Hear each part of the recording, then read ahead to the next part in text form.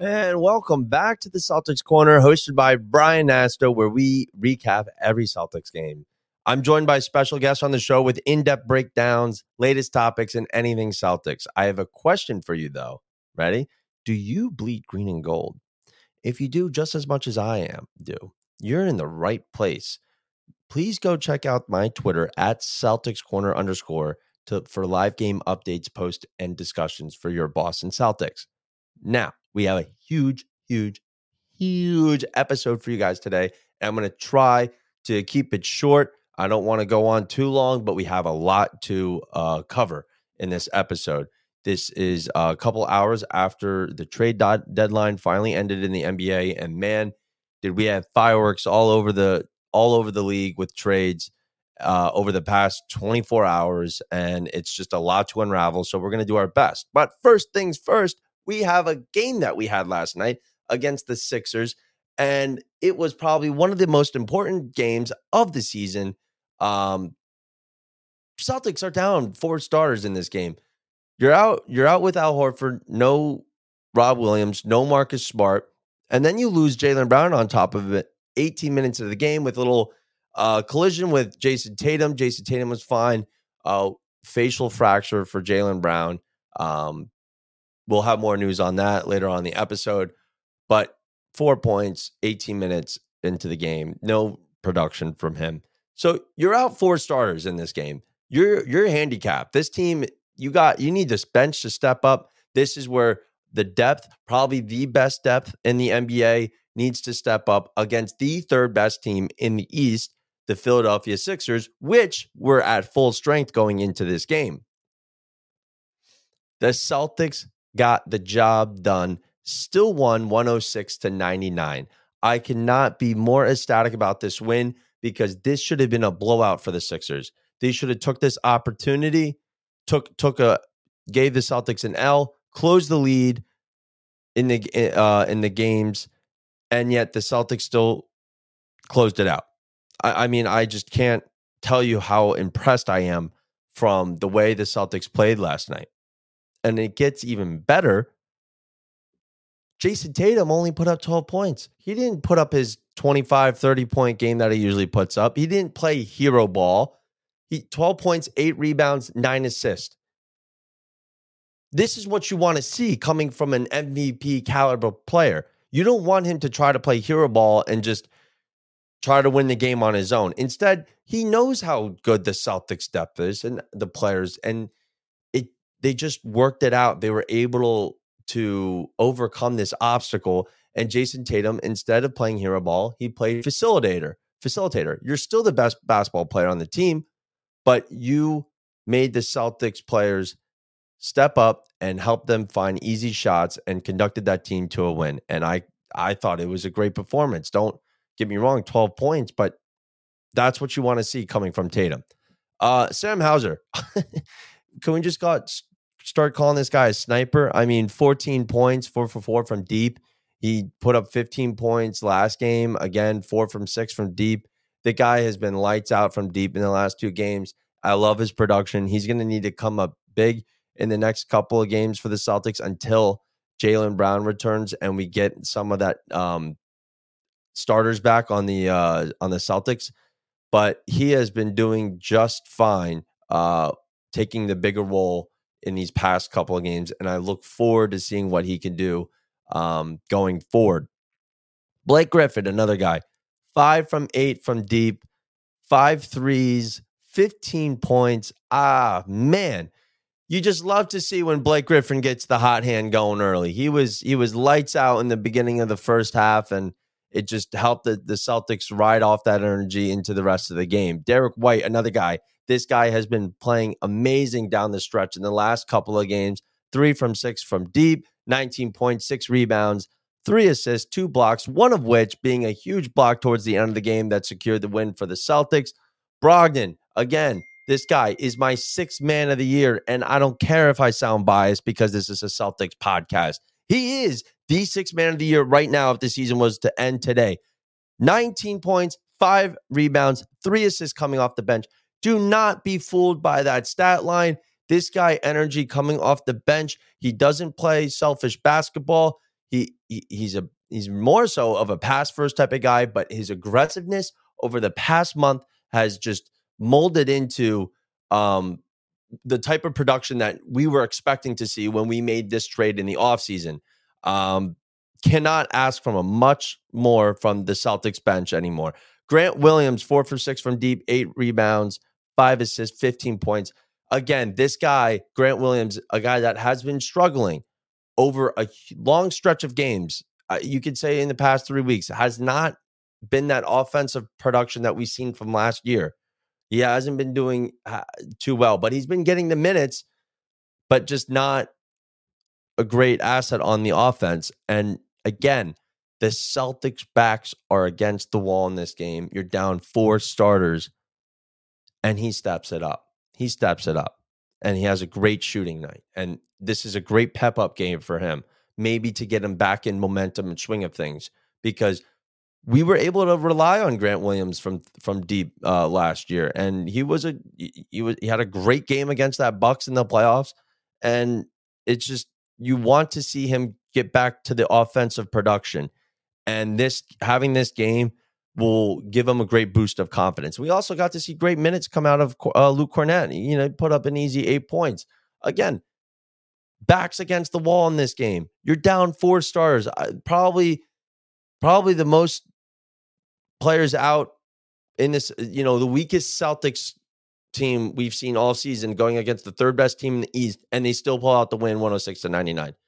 One of the best, most important games of the season. This is going to be a game where we're going to have to look back on later in the season, even into the playoffs, to say, hey, we could do this. We were out 4 starters and we still got the win at home against the Sixers at full strength. So don't ever make excuses when it comes to, Rob Williams was out. Al Horford. Doesn't matter. This team can win against anyone, anytime, with anybody. Moving forward, I mentioned this, 6th man of the year. Let's take a look at it. Malcolm Brogdon has to be the leading candidate for 6th man of the year right now, sitting at 14.5 points per game, 4 rebounds per game, 3 assists per game, shooting 48% from the field, 46% from 3 coming off the bench.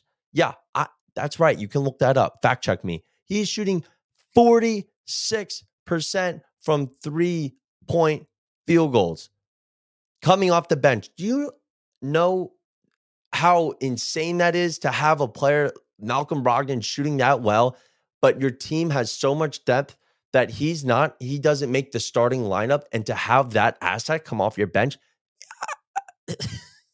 it's illegal. It's illegal. And then 90% from free throw.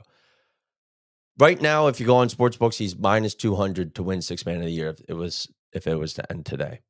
If he keeps it up, there's no doubt in my mind that he will win this. Going into the season when we made this trade and fleeced the Pacers, the only question was if he would be healthy, because he's coming off of an injury. We haven't really seen him since when he was doing his thing before he got injured. That was the big question. And so far, he's played most games. He hasn't missed a lot of games this season. And he's doing exactly what he was doing before he got injured. And now he's on your bench producing these types of numbers. It's just illegal. It's illegal at this point. But now let's look into the trade deadline, because, again, today was one of the most exciting days in NBA basketball. If not, you could say this was one of the best trade deadlines of all time. A lot of moves, big names too, not just role players or bench players. Obviously, the big one, the Suns traded a blockbuster Mikal Bridges, Cam Johnson, Jay Crowder, 4 first-round picks, and a 2028 pick swap for Durant and TJ Warren. The Suns now have a super team. You have DeAndre Ayton, Chris Paul, Devin Booker, and now adding Kevin Durant. Wow. That is a super team. And they have been playing good ball lately. They were playing terrible basketball in the beginning of the season, but they have been playing good ball lately. They're fifth. I believe they're fifth in the West. And if the season ended today, they would be going up against the Mavericks. And that brings me to my next big trade. Kyrie Irving requested a trade after we smacked the Nets a week ago, 142. And Kyrie, I think we broke Kyrie again. And Kyrie requested a trade, and it didn't take long. It only lasted like 48 hours. And I believe it was Sunday, he got traded to the Dallas Mavericks. And having that over with Luka Doncic will be great. However, and you got Dwight Powell over there. However, defensively, they don't have a good defense. Don't get me wrong. Dallas went deep in the playoffs last year, but I want to see how this Kyrie and Luka dynamic works out, because how are they going to work around losing Spencer Dinwiddie and I can't think of the rest of them, but they lost defensive-minded players, and they're now on the Nets. So how do you work around that? Because same thing with the Suns. Defensively, Mikal Bridges is an amazing defender. Jay Crowder as well. And you're giving up those guys for Kevin Durant, which is great. You know, he's okay defensively, but Devin Booker doesn't play defense. Chris Paul is Chris Paul. Let's be real. You're only DeAndre Ayton, but he's not the fastest man in the world. So Suns and Mavs probably have and then you could say the Nuggets all have the three best teams in the West right there. But defensively, how will that look going forward for the rest of the season, and then when going into the playoffs? Those are questions that they're going to need to work around and be able to figure out a system to work around their small lineups.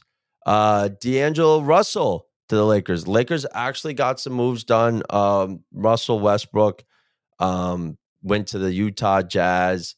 So Pat Beverly went to the Magic along with Mo Bamba going over to Lakers. So a lot of Western trades happened today. We can also look at Jay Crowder. Bucks traded 5 second-round picks for Jay Crowder once he got traded to the Nets. Does that make the Bucks the favorite? No. I mean, he hasn't even played a game this season. So obviously, I think he'll be playing ball by the playoffs, but it's a big question up in the air. Will Jay Crowder be the Jay Crowder that we know when he was on the Suns, on the Bucks? Because adding that piece to the Bucks, I will say, does make them a stronger team. But as of right now in the East, it's Celtics and Bucks. I can't see any other. The Bucks are the only team that is posed a threat to, because Giannis, obviously, but Sixers, we just beat them without 4 of our starters. And then the rest of the teams, the Nets are garbage. Heat are garbage. Cavs are okay. They only beat us the 2 times in overtime, which was a joke. But there's no competition in the East right now. And right now the path is looking really easy for the Celtics to get back in the finals back-to-back years and get that revenge. Now it's, who do they go up against if they do make it? Suns, Mavericks, Nuggets. And who would you want them to for the best chance of winning? Me, personally, I would like to see Nuggets and Celtics with Jokic, because I just think Jokic deserves to be in that spotlight, finally making the finals. However, there's a good chance it might be the Suns if they can work that out with that super team. And that would be a very interesting game, because you have one of the best defensive, offensive teams in the league going against the super team in the West. And I would love to see that series. I think that would be one of the best NBA finals we have ever watched in the past 10 years. Going forward, there was a lot of other trades. Nothing too major though. John Wall back on the Houston Rockets. I mean, I feel so bad for him, but again, what are you gonna do? But again, and the one move that I forgot, I'm sorry, Boston Celtics made a trade. Nothing major, but if you really look into it, it's going to be huge for the Celtics down the road. Celtics traded Justin Jackson and 2 second-round picks for Mike Muscala from the Oklahoma City Thunder. Holy crap, I can't speak today. He averages 14 minutes a game. He's 6'11 center, shooting 41.9% from 3 over the last 2 seasons. Stat line this season, 6 points per game, 3 rebounds, shooting 44% from the field. Do not let that fool you. Do not look at the stat lines. Look at the player. Him and Al Horford both played on the Atlanta Hawks earlier in their careers. And if you look at them, they're pretty much similar in the play style. You got 2 bigs that have size, can shoot the ball efficiently from 3. I believe they're 2 of the top 7 centers in the league that shoots with the highest field goal percentage from 3. And then they can spread the floor. So adding another Al Horford mindset player on your bench is game over, because the Celtics can just spread the offense out so well now, adding that piece. And they didn't really lose anything. They kept Grant Williams. They never got rid of Peyton Pritchard. So this is the updated roster. I'll read it to you. Rob Williams, Al Horford, Jason Tatum, Jaylen Brown, Marcus Smart are your starters. Coming off the bench, Mike Muscala, Grant Williams, Sam Hauser, Malcolm Brogdon, Derek White. And then your reserves, Luke Cornett, Blake Griffin, Danilo Gallinari. We'll see if he plays. And then Peyton Pritchard. That roster is insane. I'm just looking at the bench part. Sam Hauser, Mike Muscala, Malcolm Brogdon, Derek White. I'm speechless looking at that lineup. If this team stays healthy, health is the only enemy to this team right now. The only enemy. If this team, and they're getting banged up right now, and we're seeing it in the injury report, which I'll read to you guys in a couple of minutes. But come playoff time, you will, if they stay number 1 seed, this team needs to be fully healthy, ready to go. If some players need to miss a couple of weeks, so be it. You only got 2 more months left in the season. Take a breath. You know how good this team is. I want this team being ready to go, just like they were in October. Going forward, we got a game tomorrow. Their 4th and last final meeting versus the Hornets. They play at home. Celtics are 3-0 against them. They're looking for the sweep in the regular season series.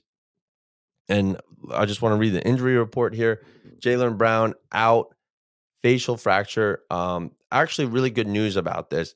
He just posted an Instagram story saying mask season incoming. So being less than 24 hours from when he got injured, and him saying mask season coming is 1, encouraging, 2, very exciting. We get to get a masked Jaylen Brown. So looking forward to whenever that will be, hopefully sooner rather than later. Al Horford, probable right knee swelling. Marcus Smart is out, right ankle sprain. Like I said, this Marcus Smart probably won't touch the ball until after All-Star break. That's fine. Jason Tatum's questionable with an illness.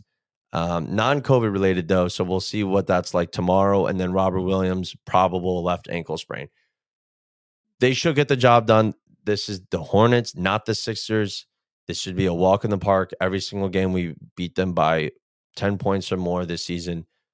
This should be an easy cool down from the other night. And we should see, I don't know if Mike Muscala will be playing tomorrow. If not, he will be playing on Sunday, I'm pretty sure. So it will be exciting to see this weekend Mike Muscala get in the Joe Mazzulla ball. So other than that, guys, that's all I have for you today. I'll be posting the live game updates on my Twitter for tomorrow's game at Celtics Corner _. Make sure you go follow it and make sure you follow the podcast to get notified every time an episode comes out. Until then, guys, go Celtics.